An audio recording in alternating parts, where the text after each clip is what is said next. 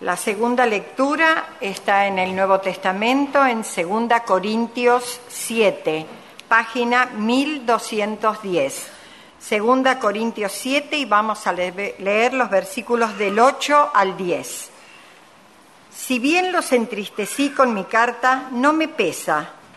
Es verdad que antes me pesó, porque me di cuenta de que por un tiempo mi carta los había entristecido. Sin embargo, ahora me alegro, no porque se hayan entristecido, sino porque su tristeza los llevó al arrepentimiento. Ustedes se entristecieron tal como Dios lo quiere, de modo que nosotros de ninguna manera los hemos perjudicado. La tristeza que proviene de Dios produce el arrepentimiento que lleva a la salvación, de la cual no hay que arrepentirse, mientras que la tristeza del mundo produce la muerte. Es palabra de Dios. Gerardo Croizán, si puede pasar aquí adelante, él va a dar un anuncio que tiene mucho que ver con lo que venimos hablando cada domingo y con lo que vamos a hablar este domingo. Así que te voy a pedir, Gerardo, si podés pasar y dar el anuncio.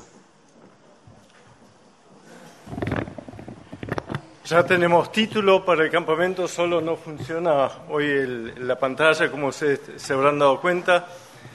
Por eso hay escasez de cancioneros, disculpen. Pero tenemos título para el campamento, que es del 17 al 19 de abril. Es Don de Cuidar, o Don de Cuidar. Es un juego de palabras. Alrededor de eso vamos a reflexionar las oportunidades de cuidado, las responsabilidades de cuidado y el don del Espíritu Santo que nos capacita para cuidar. Lo que nos faltan son que se inscriban a partir del domingo que viene. Mariana y Tobías no están este domingo, así que prevean ya. El costo, les anticipo, del campamento lo van a recibir por mail. Es 1.800 para adultos, 900 para niños de 6 a 12 y los niños menores de 6 van gratis, parecido al año pasado, pero insistimos en que eso no sea un impedimento para participar, especialmente en las familias donde se acumulan los valores. Así que, por favor, a partir del domingo que viene, inscríbanse. Y también hicimos una lista, necesitaríamos 14 coordinadores de limpieza, de organización de los dormitorios, de la comida. Así que todo el que quiera participar en la preparación y en el campamento, también inscríbase al respecto. Gracias. Bien, este anuncio tiene mucho que ver con lo que venimos hablando desde hace 3 domingos, especialmente este título, que realmente nos parece muy relevante, ¿no? Don de cuidar o don de cuidar. Hace ya 3 domingos atrás compartimos un poco lo que yo decía en la oración, ¿no? Hoy enfrentamos en diferentes espacios y lugares, no solamente en nuestro propio país, sino en el mundo en general, una cantidad de flagelos que golpean a la humanidad en este tiempo, y muchos de nosotros nos preguntamos ¿cuál es el rol de la Iglesia? ¿Cuál es el rol de la cristiandad? Y estamos hablando de todas las confesiones y todas las denominaciones. ¿Realmente tenemos en nuestra agenda aquellos temas que interesan, que preocupan, que tienen que ver con el destino de la persona, de la sociedad, de la comunidad, del país, del mundo? Bueno, creemos que no lo suficiente. Entonces, durante todo este año vamos a estar hablando mucho de esto del tema del cuidado, ¿no? Que por supuesto pasa mucho por lo personal, porque si hay algo que día a día enfrentamos y que nos damos cuenta que está muy instalado y muy presente, es esa falta de cuidado por la persona que tenemos a nuestro lado, por las personas con quienes nos encontramos a medida que vamos peregrinando en esta vida, ¿no es cierto? Hay como una insensibilidad, un desinterés, una apatía por lo que le pasa al otro. Bueno, en realidad va mucho más allá este tema del cuidado, pero de alguna forma quisimos comenzar a plantearnos o a preguntarnos qué tiene que cambiar y si realmente existe la posibilidad de un cambio, ¿no? Y la respuesta hace 3 domingos atrás fue sí, definitivamente sí. Pero si el cambio va a suceder, en primer lugar tiene que comenzar por nosotros. Entonces, hace 3 domingos atrás estuvimos mirando esa metáfora de la cual habla el Antiguo Testamento y también el Nuevo Testamento, de que nosotros somos vasijas en las manos de nuestro Creador, que Él tiene un sentido, tiene un propósito, tiene una misión. Muchas veces acompañamos ese sentido, ese propósito, esa misión, y muchas veces la rechazamos, consciente o inconscientemente. Entonces no puede trabajar con nosotros y llevar adelante la misión que Él se ha propuesto. Y el domingo pasado estuvimos mencionando que muchas veces nosotros nos mimetizamos con este tiempo, con esta época, y ponemos nuestra seguridad o basamos nuestra seguridad en cosas que son temporales, que son efímeras, ¿no es cierto? Y realmente no estamos poniendo nuestra seguridad donde realmente la tenemos que poner. Y un poco la consecuencia de lo que pasa en el mundo de hoy es justamente la ausencia de esa falta de seguridad. Y hoy quisiera compartir con ustedes el último tema que tiene que ver con esto, porque después comienzan los desafíos, ¿no? Empezamos a plantearnos cosas que queremos hacer durante este año con la guía y la dirección de Dios. Ustedes saben que siempre decimos a aquellos que trabajan la Biblia, las Escrituras, la teología, que siempre hay que leer la Biblia con el diario en la mano, ¿no? A veces nos olvidamos de eso, entonces nuestro mensaje, nuestro contenido, está todo bárbaro, tiene mucho que ver por ahí con nosotros, ¿no? Que nos congregamos, pero no tiene nada que ver con lo que la gente vive, siente, necesita. Y bueno, habitualmente uno hace eso. Y yo ya obviamente había preparado la reflexión de hoy y de repente en el diario La Nación de esta mañana, yo los domingos leo Nación y Clarín, ¿no? Para tener una visión aparte por la web Infobae. Así que bueno, le dedico bastante tiempo a la mañana a leer el diario. Pero muy interesante porque salió una frase de Carl Jung que dice lo siguiente: quien mira afuera sueña, quien mira adentro despierta. Me encanta, porque muchas veces nosotros somos tremendamente soñadores, ¿no? Y soñamos un mundo ideal y está bueno soñar, está espectacular soñar. Pero para que esos sueños puedan materializarse, puedan hacerse realidad, primero tenemos que mirarnos nosotros adentro, porque eso va a despertar muchísimas cosas en nosotros, nos va a dar una cantidad de recursos increíbles para que podamos ser agentes de cambio allí afuera. Así que en base a todo esto que venimos hablando y que de alguna manera evidentemente el Espíritu de Dios va como armando un gran rompecabezas, ¿no? Donde vamos viendo con claridad algunas cosas y vamos sintiendo todos algunas cosas, yo simplemente quiero hacer una reflexión a lo que hoy estamos viviendo como domingo y lo que vamos a vivir en las próximas semanas. Hoy no es un domingo más. Las próximas semanas no son unas simples semanas más. Y los próximos 2 meses no son simplemente 2 meses más. De alguna manera, lo que nosotros percibamos, lo que nosotros hagamos, lo que nosotros vivamos en estos días, en estas semanas y en estos meses, determinan a qué cultura nosotros pertenecemos. Y estoy hablando de todos los seres humanos, incluye a los cristianos. Porque se supone que justamente este domingo, los próximos domingos, las próximas semanas, culturalmente el cristiano tendría que experimentar algo muy fuerte, producto de la espiritualidad que dice creer y que dice sostener. ¿Por qué digo esto? Bueno, a partir de el día miércoles se pone en movimiento algo muy interesante, en realidad a partir del día martes. Pero déjenme decirles que, por ahí todos ustedes no tienen en mente las fechas, pero el 9, 11, 12 y 13 de abril estamos celebrando Semana Santa, 13 domingo de resurrección. 40 días después del domingo de resurrección estamos celebrando la ascensión de Jesús. 10 días después de ese domingo de resurrección, estamos celebrando Pentecostés. Una semana antes, un domingo antes del domingo de resurrección, estamos celebrando, ¿qué cosa?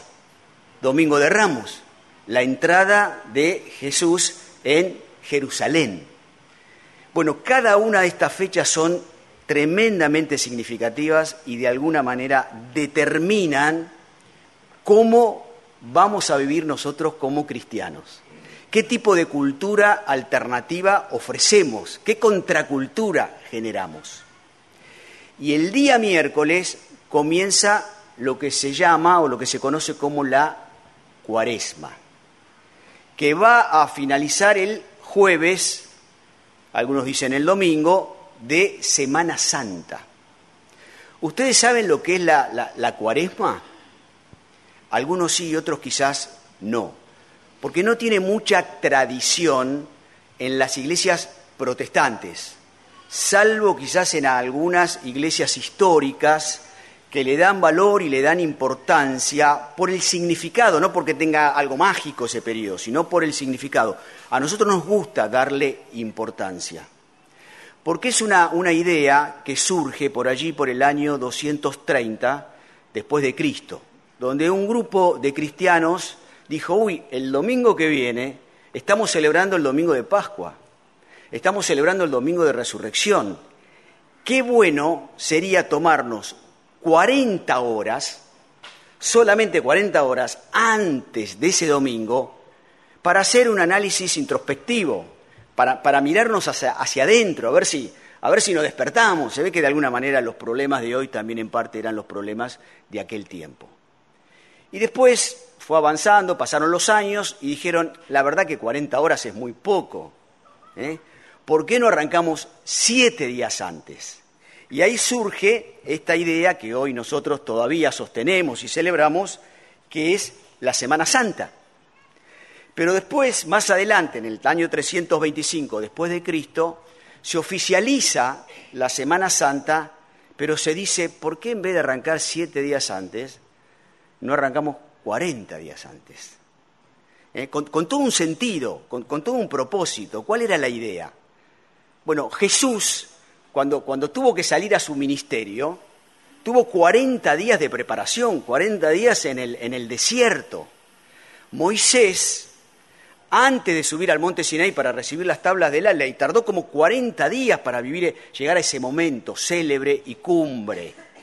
Y Elías, cuando fue al monte Horeb, 40 días. Y el pueblo de Israel, 40 años vagando por el desierto antes de tomar la tierra prometida. Entonces, el número 40 tiene un simbolismo muy, pero muy profundo. ¿Qué simboliza el número 40? Simboliza víspera, preparación intensa para algo muy importante que va a suceder, preparación intensa, ¿no? Pensemos en la cristiandad de hoy, ¿no? Que llega los 4 días de Semana Santa y pasa como 4 días de descanso, de vacaciones, ¿no es cierto? Es decir, de preparación intensa. Entonces surge este tema del Cuaresma, que ustedes pueden decir, pero yo voy a la Biblia y no encuentro absolutamente nada con respecto a esto. La palabra Cuaresma no figura en la Biblia. Sí, la palabra Cuaresma no figura en la Biblia, pero figura todo lo demás, ¿no? La importancia de autoexaminarnos, la importancia de darle un valor prioritario a lo que vamos a vivir en los próximos días. Y lo interesante de todo esto, estoy tratando de hacer una super síntesis, ¿no? Lo interesante de todo esto es que la Cuaresma comienza con el miércoles de ceniza, que sería el miércoles que viene. ¿Por qué comienza con el miércoles de ceniza? Porque de alguna manera cuando vamos al Antiguo Testamento o al Nuevo Testamento, se nos menciona la importancia de la reflexión, de la autorreflexión, la importancia de la confrontación con nuestra propia vida, el quebrantamiento, el arrepentimiento, porque claro, seguramente en esa autorreflexión encontramos un montón de cosas que tenemos que ajustar, que tenemos que cambiar, que tenemos que rescatar y que tenemos que innovar. Entonces, esto de cenizas está muy ligado al Antiguo Testamento, porque cuando una persona sentía que había deshonrado a Dios, que le había fallado a Dios, que había pecado, no sé si ustedes se acuerdan, pero se sentaba arriba de cenizas, ¿no es cierto? O se tiraba cenizas sobre su cabeza. Cuando había una experiencia de tristeza, de luto, de experiencia realmente límite, donde uno se sentía verdaderamente golpeado y quebrantado, también aparecía todo este concepto de ceniza. Entonces, el miércoles de cenizas, con el que se comienza la Cuaresma, en realidad es un símbolo, ¿no es cierto? No tiene nada de mágico, pero es un símbolo que nos recuerda que entramos en esos 40 días donde deberíamos parar, pensar, reflexionar y prepararnos para lo que viene por delante. Hay algo más que quiero decirles, y es que ese miércoles de ceniza, muchos dicen es un miércoles de conversión.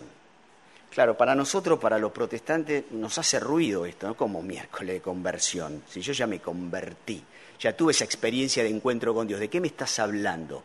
Pero no está hablando de conversión en términos de encontrarnos, ¿no?, con Jesús, con aquel que de alguna manera media para que volvamos a reconciliarnos con el Padre, y entonces el Señor nos prepara para ese momento, ve nuestro arrepentimiento, borra todos nuestros pecados y... No está hablando de eso. Está hablando que siempre necesitamos vivir una cierta experiencia de reconversión cuando analizamos profundamente nuestra vida. Y no lo sabe nadie, pero Dios lo sabe, ¿no es cierto? Y hay cosas que tenemos que cambiar, que tenemos que darle una dirección diferente. Así que qué lindo sería, que el día miércoles, justo estaba pensando, Jorge, tenemos nuestra reunión de oración el martes, pero qué lindo sería el miércoles estar pensando en esto, cada uno, ¿no es cierto? Estar pensando en que es un día que tenemos que asignarle, aunque sea un pequeño espacio, para que podamos encontrarnos con Dios, con el Trino Dios, con la palabra y vivir esa experiencia. Pero después aparece otro tema que no lo quiero dejar de lado para cerrar con una reflexión final, y es que estamos en carnaval. Estamos en carnaval. Ustedes saben que no se sabe realmente cuándo comenzó esto del carnaval. Sí se sabe históricamente que hace cientos y miles de años ya se celebraba un momento, especialmente el momento de la cosecha, donde los pueblos tenían esta costumbre de encender una hoguera, de disfrazarse, de pintarse, de ponerse máscaras, y desde esa situación y ese lugar expulsar a los demonios, a los espíritus malignos que podían atentar contra la cosecha, contra la productividad. ¿Está bien?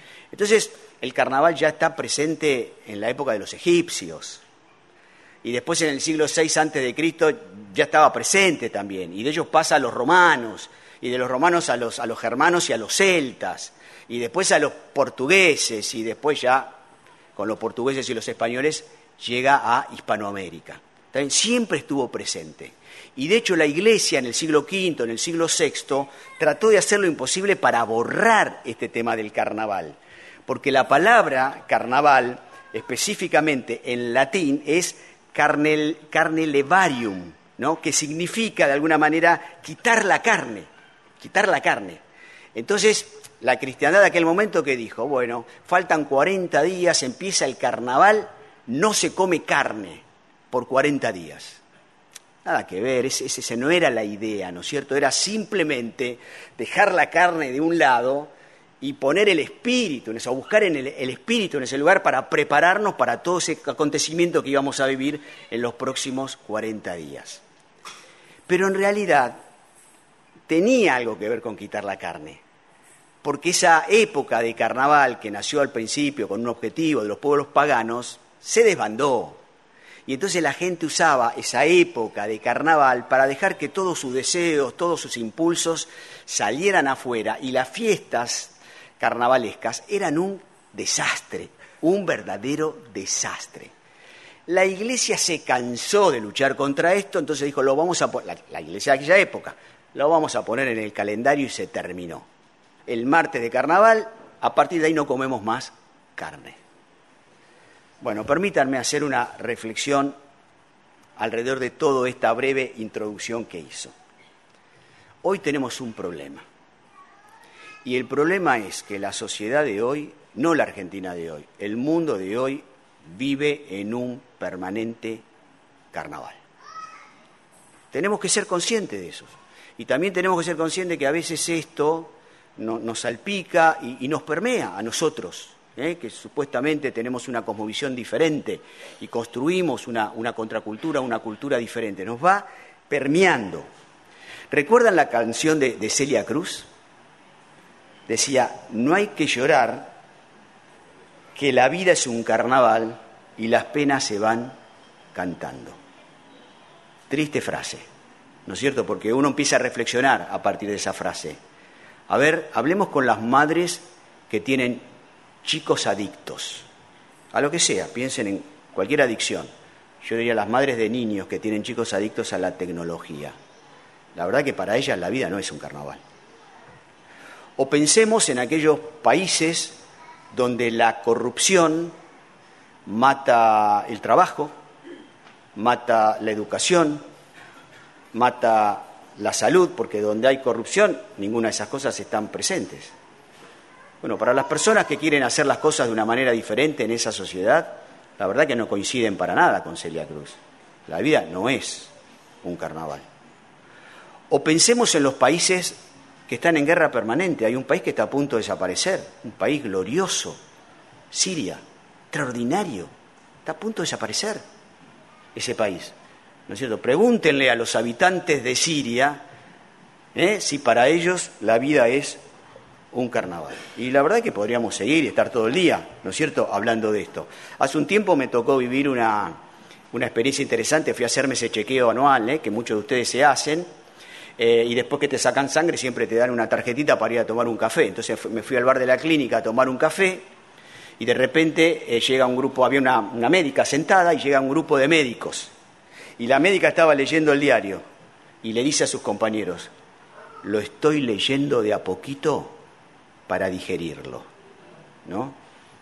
Esto pasó hace un par de años, ¿no? Es cierto, ¿no? Uno lee el diario porque duele, ¿no? Leer el diario. Hoy, ¿cómo duele leer el diario? Entonces yo creo que el miércoles de ceniza es una gran cosa. Es lo personal, le voy a dar una opinión personal. Yo creo que es una gran cosa. ¿Por qué es una gran cosa? Porque nos lleva a esa situación de autoexaminación que si no la hacemos, hoy generalmente vamos para adelante en esta vida, ¿no? Nunca nos detenemos, vamos siempre para adelante, nunca nos detenemos a pensar, a reflexionar, a leer la palabra, a buscar qué Dios tiene para decirnos. Si no lo hacemos, nunca vamos a experimentar un verdadero arrepentimiento, un verdadero arrepentimiento, que es lo que de alguna manera Dios espera de nosotros, porque a partir de ahí solamente se puede producir el cambio. Miren, lamentablemente el arrepentimiento es vital, por eso nosotros comenzamos todos nuestros servicios. Ustedes dirán, qué repetitivo que es esto, ¿no? Todos los servicios hacemos lo mismo, ¿no podemos hacer otra cosa? No. El servicio comienza con la confesión. Hay una introducción simplemente, ¿no es cierto?, un momento para sintonizar, para poder conectar nuestro espíritu con el Espíritu de Dios y el espíritu de cada uno, los unos con los otros, ¿no es cierto? Pero necesitamos en un momento dado tener ese espacio de confesión personal, donde nos presentamos delante del Señor, examinamos nuestra semana y en el silencio de nuestro corazón le pedimos perdón, nos arrepentimos y nos comprometemos con el cambio, ¿no? Bueno, déjenme decirles que el arrepentimiento es fundamental. Ahora, quiero decir 2 o 3 cosas que no son arrepentimiento. En primer lugar, arrepentimiento no es solamente hacer una oración de pedido de perdón a Dios. Muchas veces hay personas que están en esa búsqueda espiritual y nosotros creemos que haciéndole repetir una oración, esa persona está experimentando el verdadero arrepentimiento. O haciéndolo poner de pie, o haciéndolo pasar al frente, o haciéndolo arrodillar. Nosotros creemos, esta persona se arrepintió. No, en el mejor de los casos puede ser una parte del arrepentimiento, pero eso no es arrepentimiento. Nunca me voy a olvidar una experiencia que me contó un pastor y misionero, que una vez estaba caminando por la ciudad y vienen 2 muchachos jóvenes y le manotean la valija, el maletín que llevaba. Y entonces se desespera por todo lo que tenía ahí adentro, ¿no? Y de repente lo único que le sale decir es, en el nombre del Señor, y entonces los ladrones paran y dicen, usted es hermano, como nosotros, ¿no? Le dan un abrazo y le devuelven la valija, ¿no? Real. Entonces, muchas veces una oración, una frase, una manifestación exterior, eso no es arrepentimiento. Arrepentimiento tampoco es estar triste, porque uno puede mostrar exteriormente, ¿no?, que está compungido, ¿no?, que está muy cargado, que realmente no está bien, ¿no? Y a veces puede ser que hayamos hecho algo que sabemos que no corresponde, que no está, que no es lo que deberíamos hacer, pero podemos estar tristes porque nos da vergüenza lo que hicimos. Podemos estar tristes porque sentimos que hemos defraudado a alguien. Podemos estar tristes porque tenemos miedo que eso tome estado público. Podemos estar tristes porque podemos pensar en las consecuencias de lo que hicimos. Pero no estamos tristes porque hemos ofendido a Dios. No estamos tristes porque le hemos fallado a Dios. No estamos tristes porque lo que hicimos realmente ofende profundamente a nuestro Dios. Entonces, pensando en el miércoles y en esta experiencia de arrepentimiento, ¿qué es arrepentirse entonces? Bueno, cuando nosotros vamos a la Biblia, especialmente al Nuevo Testamento, en griego hay 2 palabras para arrepentimiento. La primera palabra es anastrepo, que significa volver. Dar media vuelta, es ir caminando para un lado y salir caminando para el lado exactamente contrario. Muchas veces nosotros decimos que nos arrepentimos cuando realmente nos arrepentimos. Permítanme dibujar una imagen en la mente de ustedes. Vamos caminando hacia el abismo, hacia un precipicio, y vamos caminando, ¿no es cierto? Y de repente nos detenemos y oramos al Señor. Y le decimos, Señor, a medida que voy caminando, la verdad, quiero pedirte perdón, creo que te deshonré, creo que te fallé, creo que hice cosas que no están bien, y sigo caminando. Al rato me vuelvo a detener otra vez, pero además, por si no alcanza, Señor, te voy a cantar una canción que yo sé que a vos te gusta, una alabanza te voy a cantar, y sigo caminando. Eso no es arrepentimiento. Arrepentimiento es parar, hacer la oración, si quiero cantar la alabanza, pero después pegar media vuelta y salir caminando para el otro lado. Por eso es muy importante el miércoles, cuando nosotros escribamos nuestro inventario, ¿no?, de este año y querramos mirar hacia adelante, que sepamos que en muchas cosas tenemos que dar vuelta y tenemos que hacer exactamente lo contrario. Por eso dice Proverbios 28:13, quien encubre su pecado jamás prospera, quien lo confiesa lo deja, haya perdón. No es suficiente confesar el pecado, es necesario apartarse del pecado. Siempre cuando hablamos de esto viene a mi mente la experiencia de Zaqueo. ¿Se acuerdan de Zaqueo, ese hombre, ¿no?, que busca a Dios y a Jesús y tiene un encuentro con Jesús? Él termina restituyendo muchas cosas malas que hizo. Entonces a veces el arrepentimiento también implica restitución. Dijo Zaqueo, haré ahora mismo, voy a dar a los pobres la mitad de mis bienes, y si en algo he defraudado a alguien, le devolveré 4 veces la cantidad que sea. ¿Se acuerdan? Zaqueo era recaudador de impuestos y robaba a través de su profesión. Entonces, cuando él experimenta el verdadero arrepentimiento, iba caminando hacia el abismo, sale caminando hacia el otro lado, pero encima restituye todo lo que había robado. Pero por último, la palabra que aparece, o la segunda palabra que aparece para arrepentimiento es metanoia, que es cambio de mente, ¿no es cierto? No es solamente buscar actuar diferente, es comenzar a pensar diferente. Muchas veces nosotros nos quedamos en el actuar. Entonces, por ahí actuamos bien en una circunstancia, pero como nuestro pensar no cambió, en otras circunstancias seguimos actuando como antes. Esto es como 2 ladrones, ¿no?, que salen de la cárcel, ¿no? Y uno dice, yo no voy a robar nunca más, porque la policía está tremenda. Hay cámaras absolutamente en toda la ciudad. Yo la pasé muy mal en la cárcel, no voy a robar nunca más. Otro ladrón vive la misma experiencia, sale y dice, yo creo que con lo que hice ofendí a Dios, defraudé a Dios, yo no voy a robar nunca más por esto. Los 2 van a actuar diferente, pero piensan distinto, ¿no? Entonces, metanoia es específicamente un cambio de mente. Uno se arrepiente cuando realmente está dispuesto a renunciar por amor a Dios. Muchas veces nosotros renunciamos, pero por amor a nosotros mismos. Termino con esto. Hay una historia muy interesante en el libro de los Hechos en el capítulo 8. Los que quieren buscarlo rápidamente lo pueden buscar, yo voy a tratar de hacer una breve narración. Capítulo 8, desde el versículo 9 al versículo 25. Felipe, el evangelista, venía predicando el evangelio.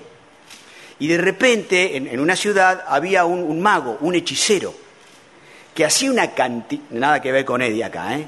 Está claro, ¿no? Este es un mago verdadero, El tipo, de alguna manera, engañaba a la gente, le cobraba a la gente, pero la gente estaba tremendamente asombrado por él, porque realmente creían que era un dios. Pero cuando Simón el mago escucha la predicación de Felipe, él aparentemente se convierte, ¿no es cierto? Y comienza a seguir a Felipe. Pero en un momento dado vienen los apóstoles a esa ciudad donde estaba Felipe y donde estaba Simón, que era parte del equipo de Felipe, parte del equipo de ministerio de Felipe, y los apóstoles se dan cuenta de que realmente Felipe no había hablado del Espíritu Santo, ¿no? Entonces ora y el Espíritu Santo desciende sobre la vida de esos creyentes que no habían vivido una experiencia de cambio real, genuina, porque solo el Espíritu la puede producir. Entonces Simón, cuando ve lo que están haciendo los apóstoles, dice, uy, yo quiero tener lo mismo, yo quiero tener el mismo poder.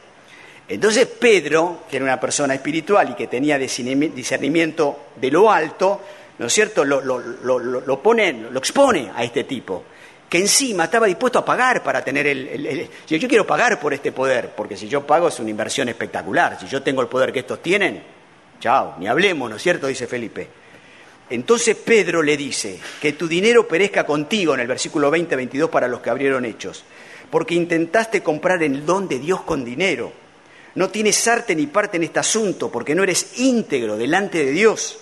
Por eso, arrepiéntete de tu maldad y ruega al Señor, tal vez te perdone el haber mantenido esa mala intención. Entonces, cuando uno lee el versículo 24, dice, se arrepintió, este loco se arrepintió. Miren lo que dice el versículo 24, es Simón el que está hablando. Rueguen al Señor por mí, para que no suceda nada de lo que han dicho. O sea, ¿qué está diciendo Felipe? ¿Qué me va a pasar eso? Por favor, pidan para que no me pase. Pero no se humilla, no se quebranta, no se arrepiente, ¿no es cierto? Simplemente no quiere recibir las consecuencias de su pecado. Por eso dice, ruega al Señor por mí. Cuando en realidad Pedro le había dicho, arrepiéntete de tu maldad. Es muy interesante porque en el siglo II, Irineo escribió, el escritor Irineo, uno de los padres de la Iglesia, escribió algo sobre Simón, sobre aquel que no experimentó ese arrepentimiento genuino. Dice, se dedicó con un celo aún mayor al estudio de las artes mágicas, para que pudiese aún mejorar, asombrar y enseñorear a las multitudes. Este hombre entonces fue glorificado por los hombres como si fuera un Dios. Este es el resultado del no verdadero arrepentimiento. Tengo una persona muy conocida que algún día, hace muchos años atrás, lo tuvimos en nuestra comunidad, que escribió un libro que se llama Crecimiento y Decrecimiento de la Iglesia Protestante Costarricense. Todo el mundo hace 20 años atrás decían que la iglesia protestante, evangélica de Costa Rica eran aproximadamente un 25% de la población. Él hizo una investigación rigurosa, matemático, científico, investigador, y le dio 12%. ¿Qué es lo que había pasado? Muchas personas se habían acercado a la iglesia, pero así como se había acercado, se fueron decepcionados. Porque claro, en el tiempo se fueron encontrando con un montón de personas que sí eran parte de una estadística, pero no habían experimentado el verdadero arrepentimiento. Entonces la agenda de estas personas era su propia agenda.